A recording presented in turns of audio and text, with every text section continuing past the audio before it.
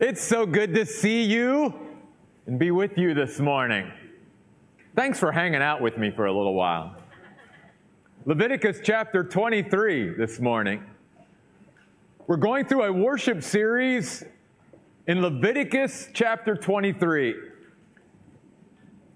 And let's just remind ourselves of a few things as far as an overview, that the first 17 chapters of Leviticus point the way to God. And then chapter 18 through the rest of the book, chapter 27, points us to the worship of God. And so we can learn about our worship of God even today as New Testament Christians by studying the book of Leviticus 23, looking at God's appointed times. We started out with the Sabbath several weeks ago, and then we started in on the spring feasts, Passover, unleavened bread. Today will be the Feast of First Fruits, and then next week, Pentecost, or the Festival of Weeks. Then after that, we'll look at the fall festivals, the Festival of Trumpets, the Feast of Atonement, and the Festival of Tabernacles, or Shelters. So today, we are in Leviticus 23, and we're going to begin at verse 9. And I'd like you to actually follow along with me if you have the Bible there handy for you, as I just read verses 9 through 14 of Leviticus 23. And again, this is the festival of first fruits. The Lord spoke to Moses, "Speak to the Israelites and tell them, when you enter the land that I am about to give to you, and you gather in its harvest, then you must bring the sheaf of the first portion of your harvest to the priest. And he must wave the sheaf before the Lord to be accepted for your benefit. On the day after the Sabbath, the priest is to wave it. On the day you wave the sheaf, you must also offer a flawless yearling lamb for a burnt offering to the Lord, along with its grain offering, 2/10 of an ephah of choice wheat flour mixed with olive oil as a gift to the Lord, a soothing aroma, and its drink offering, 1/4 of a hin of wine. You must not eat bread, roasted grain, or fresh grain until this very day, until you bring the offering of your God. This is a perpetual statute throughout your generations in all the places where you live." At the appointed time, Israel was to acknowledge in their hearts and confess before witnesses that the fruits of their labor was a gift from God, who is the source of all material and spiritual wealth. First fruits mark the beginning of the harvest with the expectation of more to come. But it wasn't just bringing that first portion and saying, "God, this is yours." It was consecrating the entire harvest as well as themselves to God. You see, the presentation of first fruits acknowledged a living relationship between the people of God and God Himself, in virtue by which they gratefully received from God all that they had and all that they enjoyed, and solemnly again dedicated both it, the harvest, as well as themselves to the Lord. I want to divide this message this morning up into sort of two parts, sort of our part, or the people of God's part in this, and then what we see as far as our God in all of this, and why we worship Him, and the foundation for our worship, the fuel for our worship, the motivation or inspiration for our worship. So interesting, Nicole, as she was praying, was talking about hearing God's voice, and the very first thing I was going to say is in verse 9, notice, the Lord spoke to Moses. Do you realize that this divine formula, like I like to say, is found over 30 times in the book of Leviticus? The Lord spoke to Moses. The Lord spoke to Moses. The Lord spoke to Moses. Moses heard God's voice. You and I can hear the voice of God today. Whether it's through His Word, whether it's through His Spirit who lives in us, whether it's through another Christian who's speaking to us. We can even hear God's voice in creation if we look at it and observe it. There's so many different ways that God can speak to us, but the primary thing I want to encourage us with and challenge us all with today is to make sure we are hearing the voice of God. Jesus said, "My sheep will hear my voice." So we've got to make sure that we are sort of tuning in to God's voice, that we are blocking out other distracting voices in our life so that we can truly hear His voice above all other voices. There's several things here that the Israelites, the people of God, were to do. But notice very interestingly, unlike all the other festivals we're going to look at, this festival was contingent upon something. They were not to celebrate this festival, notice verse 10, until they entered the land.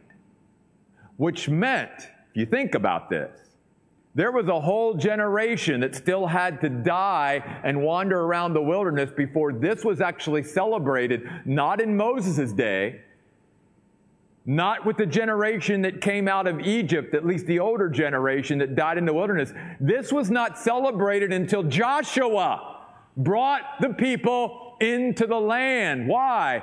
Because you and I cannot celebrate the gifts of God if we've not received the gifts of God. And many of those gifts are not only appropriated by grace, but they are also appropriated to God's people by faith. And if we are not stepping out in faith, if we are not believing the things that God says, I have this for you, but you got to get it by faith, and we still are not believing in Him, then we're not going to receive it, and therefore we're not going to be able to celebrate it.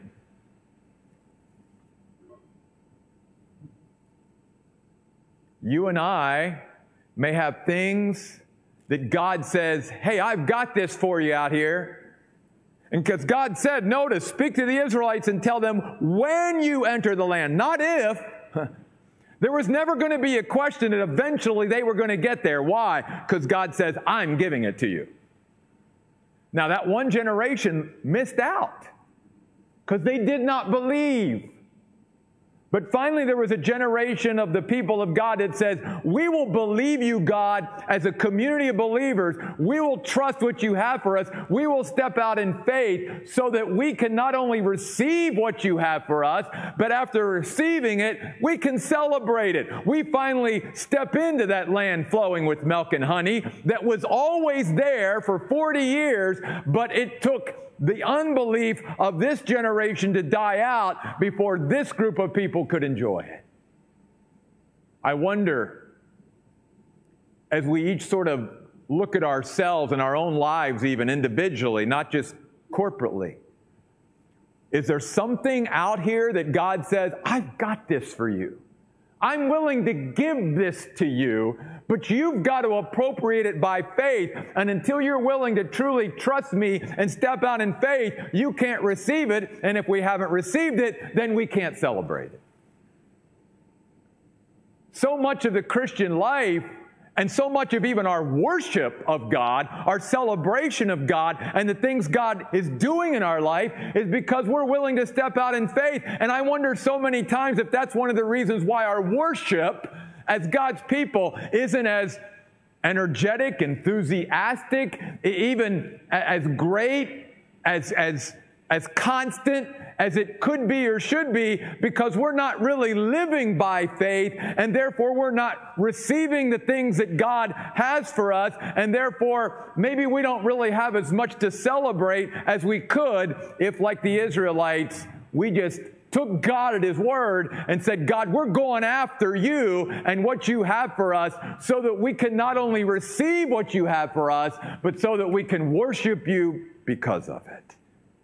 When you enter. So the first thing is you got to enter.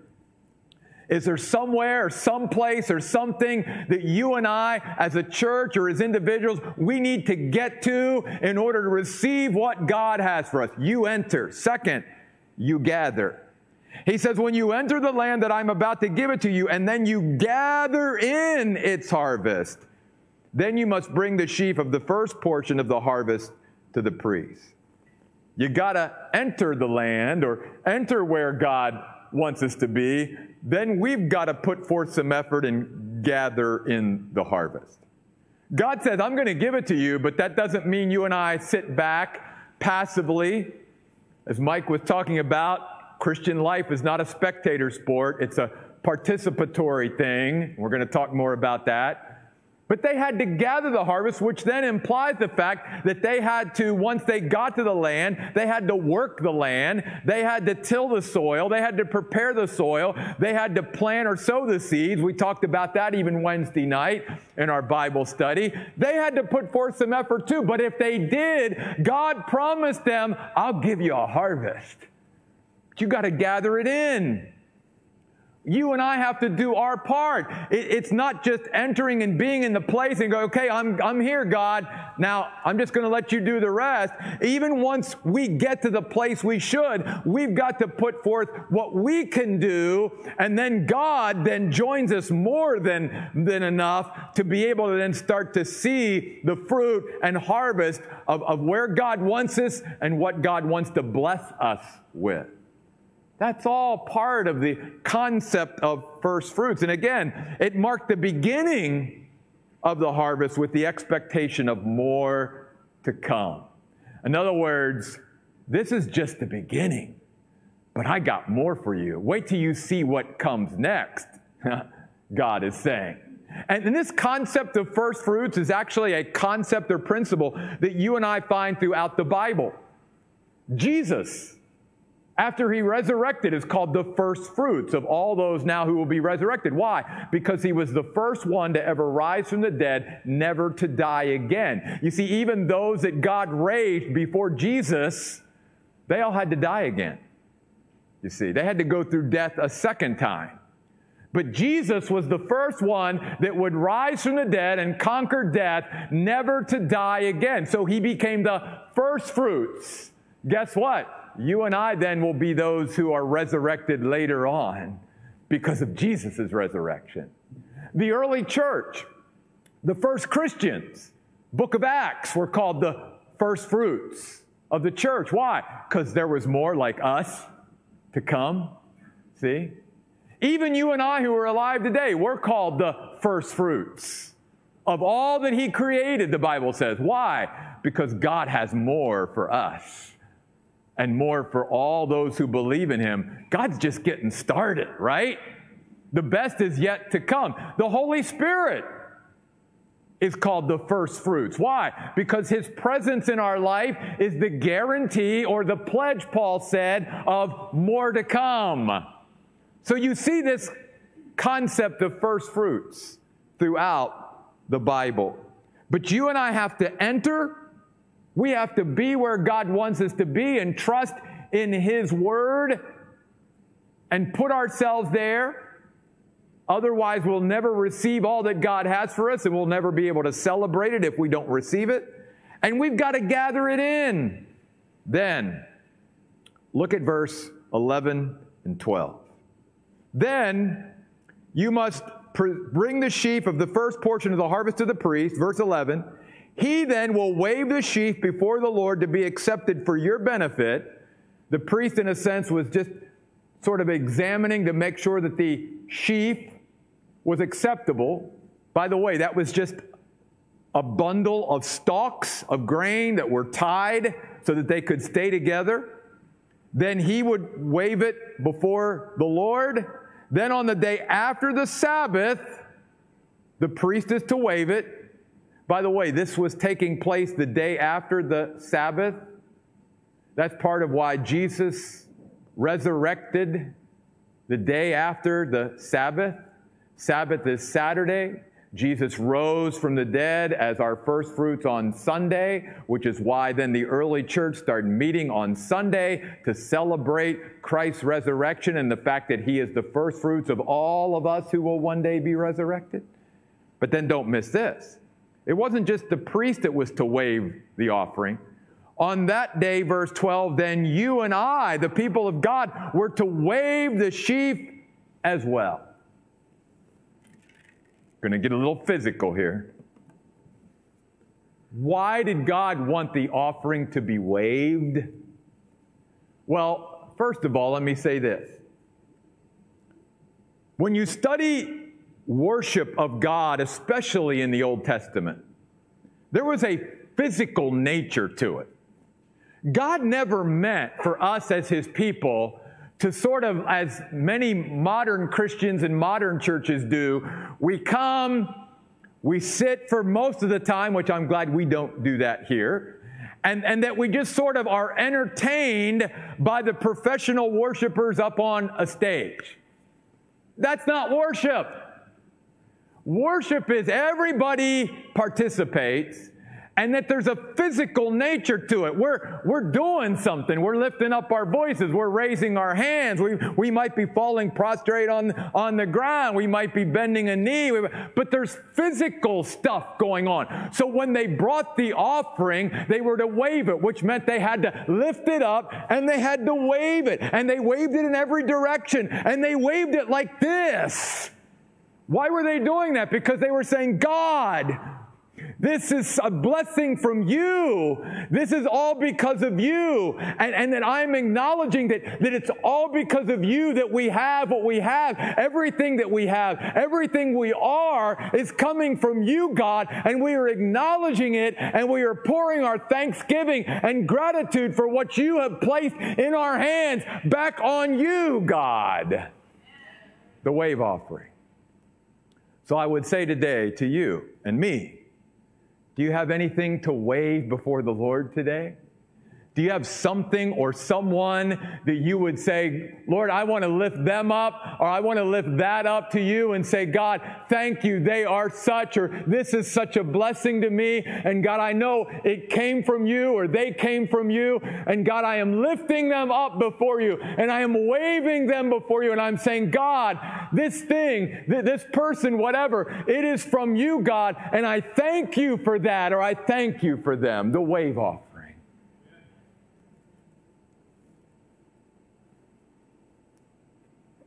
But then it doesn't stop there.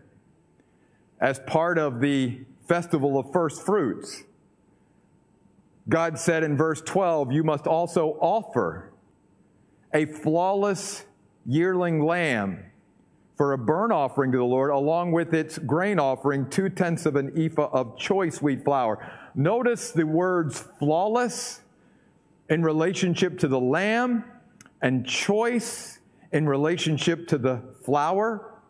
In other words, these were offerings of great worth and value. It wasn't just, I'm giving God the least, or I'm giving God the leftovers, or I'm just giving God sort of the skim, if you will. No.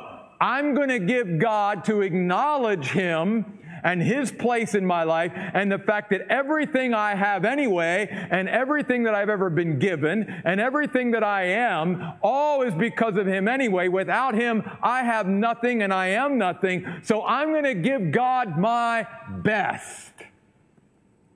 Oh, and I'm going to do it with, notice at the end of verse 13, wine. Because wine speaks of doing it with joy, joyfully. Isn't that what Paul said to even the New Testament Christians in 2 Corinthians when he says, God loves a cheerful giver? Not someone who's offering their worship sort of grudgingly, or, well, I'm going to church, or I'm doing my worship, or I'm praising the Lord because I know I have to. No, it's out of a heart of we want to. In fact, I can't wait till I get opportunities to worship God and praise Him and adore Him and show Him how thankful I am for all that I am and all that I've been given, the best. Isn't that what David said when he said, I will not offer to the Lord my God sacrifices that cost me nothing? If I'm going to give it to the Lord and it's going to be for the Lord, it's going to be the very best that I can give. Let me ask all of us this morning a sort of sobering and challenging question. How much does our worship of God cost us today? How much of our worship of God cost us today? What real sacrifice are we making in order to worship our God every day, and even maybe as Christians a couple times a week as we come together? And yet in much of our Christian culture, it's a matter of convenience. God, I'll worship you when it's convenient to fit into my schedule. I'll serve you, God, when it fits into, when I do everything I want to do, and then if I've got enough time or enough, then I'll put you in. God, I'll go to church if I have nothing else that's in play here, but God, you don't get first fruits. You get what's left. After I've given my best to everything and everyone else, then I'll offer what I've got left to you. That's not worship. Worshiping God is offering what is of greatest worth and value. And if we're truly worshiping God as a community of believers and even as individuals, it costs us something. There's going to be a sacrifice involved, just like there was in Moses' day. And yet, if our heart is where it should be, we're going to do it with wine. We're going to do it joyfully, because we're going to want to do it, not simply because we have to. In fact, notice verse 14. God says, you must not eat bread, roasted grain, or fresh grain until the very day you bring this offering before your God. God, we've waited all season for this stuff. It's right in front of us. We're wanting to get into it. And God says, create an atmosphere, an environment, the soil of your heart to where before you partake of anything, you pause to be thankful for it. And to create an environment of thankfulness and gratitude around all that you get before you plow into it and begin to enjoy it. That's so important, even for us as Christians. How many of us still as Christians make sure that before we eat our meals that we pause and thank God for the food and even for the strength and the health and whatever to be able to go out and to work a job and to provide for that food? Do we pause as Christians to make sure that before we eat and partake of the blessings and the good things of God, that we acknowledge this is all from His hand that we are enjoying? I'm not giving kudos to me today when I say this. I'm giving props to my parents who are now in heaven. But one of the things I remember as a very young child growing up that stuck with me is that my parents were sticklers to teach me as a young child that, Jeff, if anyone ever hands you something or gives you something, or you receive something from someone besides the Lord, you make sure that before you receive it and you take it and you walk away, that you tell them thank you for it. I mean, that was drilled into me. But I'm glad. And listen, I'm not as thankful as I should be, but I appreciate having parents that realized I want to create in our son and in our home an environment of where we stop and pause, and where we would receive things, we stop and thank God for it.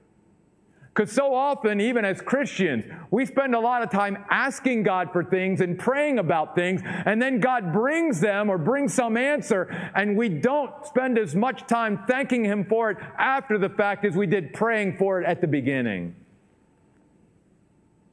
God says, I need to create an environment of worship where you realize that everything you are and everything that you have is because of me. And so when you receive things from my hand, make sure that before you start to enjoy it, you're thankful for it. You have gratitude for it. That's what worship is. Now, I want to switch for just a few moments to what does this whole festival teach us about our God? Well, remember, first fruits was about the promise of a harvest. It wasn't a matter of if, it was a matter of when. And God said, oh, and by the way, you can trust me that if you give me the first fruits, there's going to be way more to come. So it's the idea that we worship the God who is always enough for us. He is our all-sufficient source for everything that you and I will ever want or ever need. It can be found in God. In fact, keep your finger there in Leviticus 23. It's the only place we're going to turn this morning, but this was so good I wanted you to lay your eyeballs on it yourselves. 2 Corinthians chapter 9, verse 8. In fact, this verse is so good we're actually going to refer to it next week in next week's message as well. 2 Corinthians 9, verse 8. Paul talking here about giving, but notice what Paul says in verse 8. And God is able to make all grace overflow to you, so that because, notice these next three words, you have enough. Oh, let's go 5 words. Of everything. In every way, let's keep going then, 7 words. At all times, let's go 10 words. You will overflow in every good work. God is able to His people to make all grace overflow to us so that we will have enough of everything in every way at all times. Our God should be worshiped because He's a God who is enough for His people. And in Him, we will always find enough for everything that we need in every place and in every way. There's nothing that we need outside of God, and everything that we do need can be found within Him. Because if we're looking to Him to provide for truly what we need, we'll get it from Him because He's the God who's enough. In fact, in just a few chapters later, you know the very famous story where Paul has the thorn in his flesh, and he says, God, please take this away. And God says, I'm not taking it away. It's better for you to have it, but I will give you my grace because my grace is what? Sufficient. It is enough for you.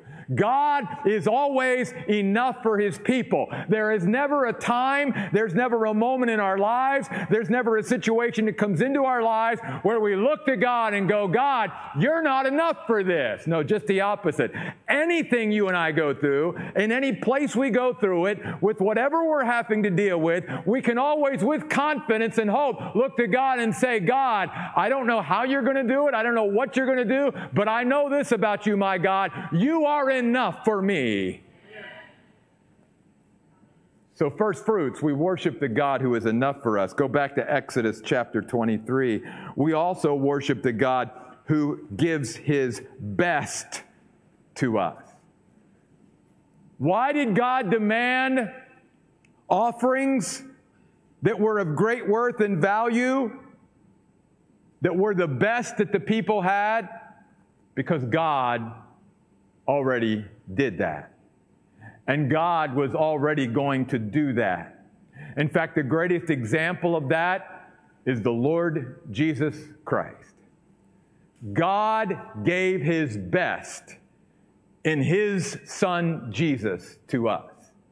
There's nothing better that God could have given. There's nothing of greater worth or value than the Lord Jesus Christ. And God gave us His Son. And God simply says, I have given you the best of everything that I am and have.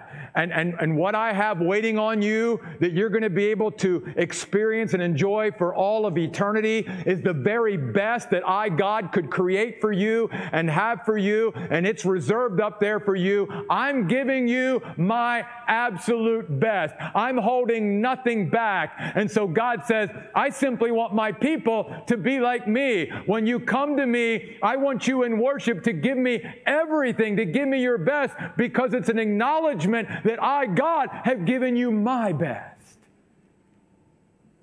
No wonder Paul said to the Romans, indeed, He who did not spare his own Son, but gave him up for us all, how shall he not, along with him, freely give us all things?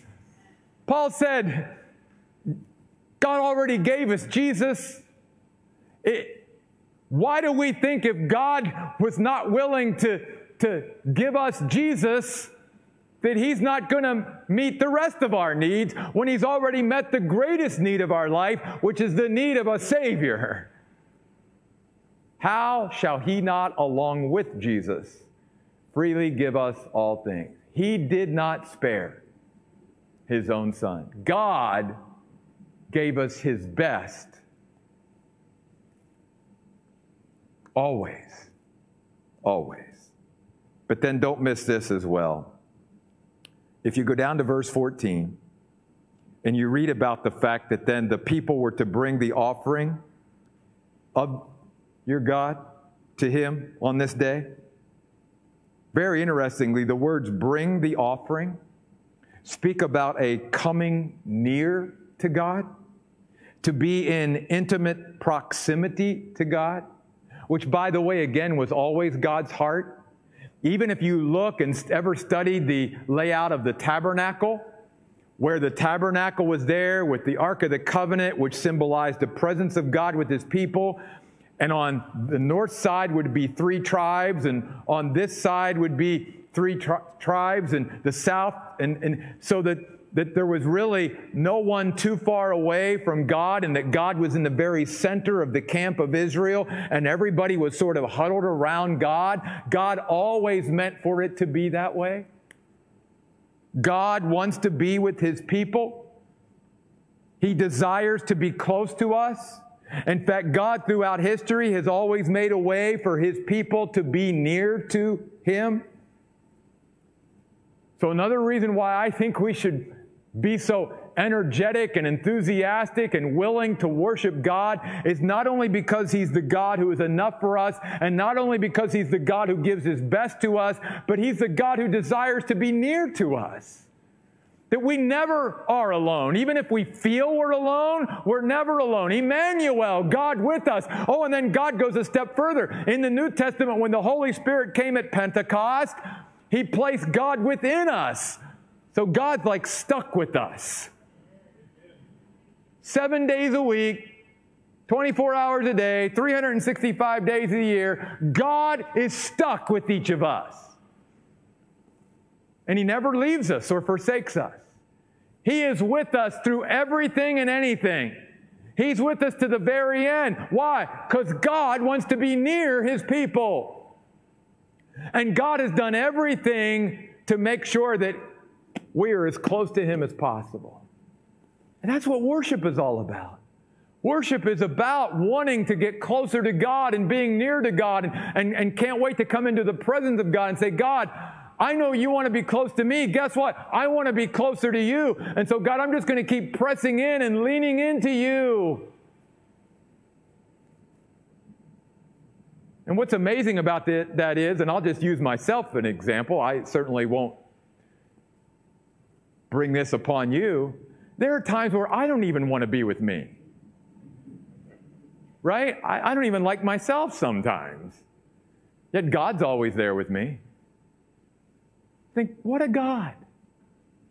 What love for me that He's with me even when I don't want to be with me. Because He wants to be near. And that's why the offerings. Because the offerings were an acknowledgement of sin's seriousness, of sin's pervasiveness, and of the cost that God would go through eventually through His Son Jesus Christ to break down everything and bring us as close as possible to Him. And we'll talk more about that when we study the Day of Atonement.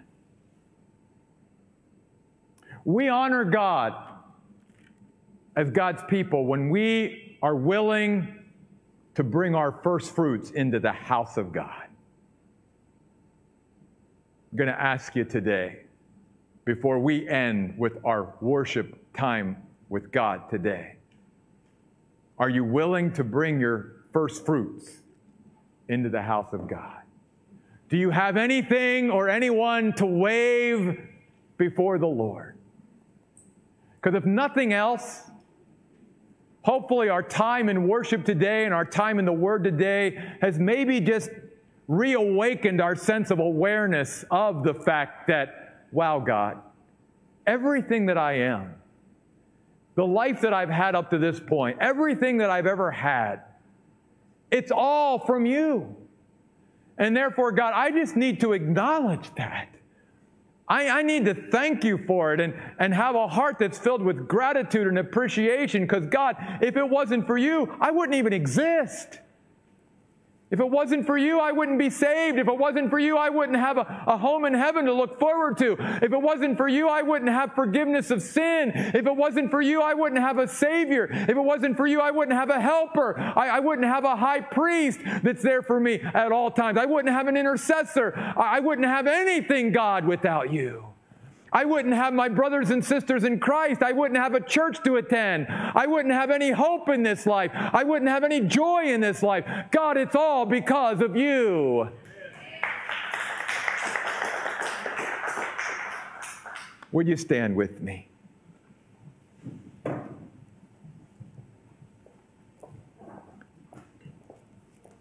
God, your word says, through him, Jesus, let us, God's people, continually offer the sacrifice of praise to you, acknowledging your name, the fruit of our lips.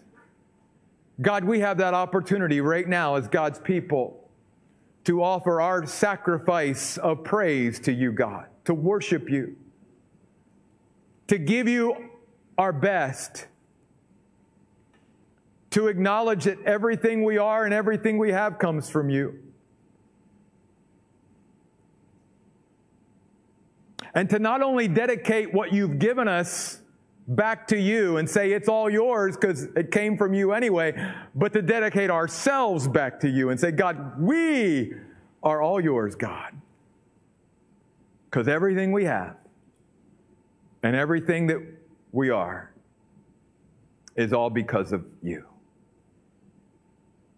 God, would you move in this time of worship as we wave our first fruits offerings up to you today, God. And if nothing else, God, would you not only use this time of worship to maybe be a dedication or rededication of ourselves and all that you've given us back to you, but God, may it be a time where we count our blessings once again, where our thankfulness and gratitude for all that we are and all that we have, Lord, starts to fill our hearts once again. These things we pray in Jesus' name. Amen. Before we worship today, First Fruits was not only about offering our best, what is of greatest worth and value. First Fruits also speaks to us about the beginning, that first step. And so maybe here today, this time of worship and this time in God's Word could maybe be a spark in your life to say, God, I'm taking a first step in some way more towards you today. Maybe there's something that you've heard God say and you say, God, I'm taking a step into what you have for me and maybe where you want me. That's also part of First Fruits because it's just the beginning. But we all have to start somewhere, right? There has to be a beginning. And so maybe for us as a church even, maybe today marks a new beginning for us of just creating that environment and atmosphere of thanksgiving, that no matter what happens out there in the world, that every Sunday, every Wednesday, when we flock in here, we are coming in filled with thanksgiving to God. Because everything we are and everything we have comes from Him. Would you join us as we worship the Lord this morning?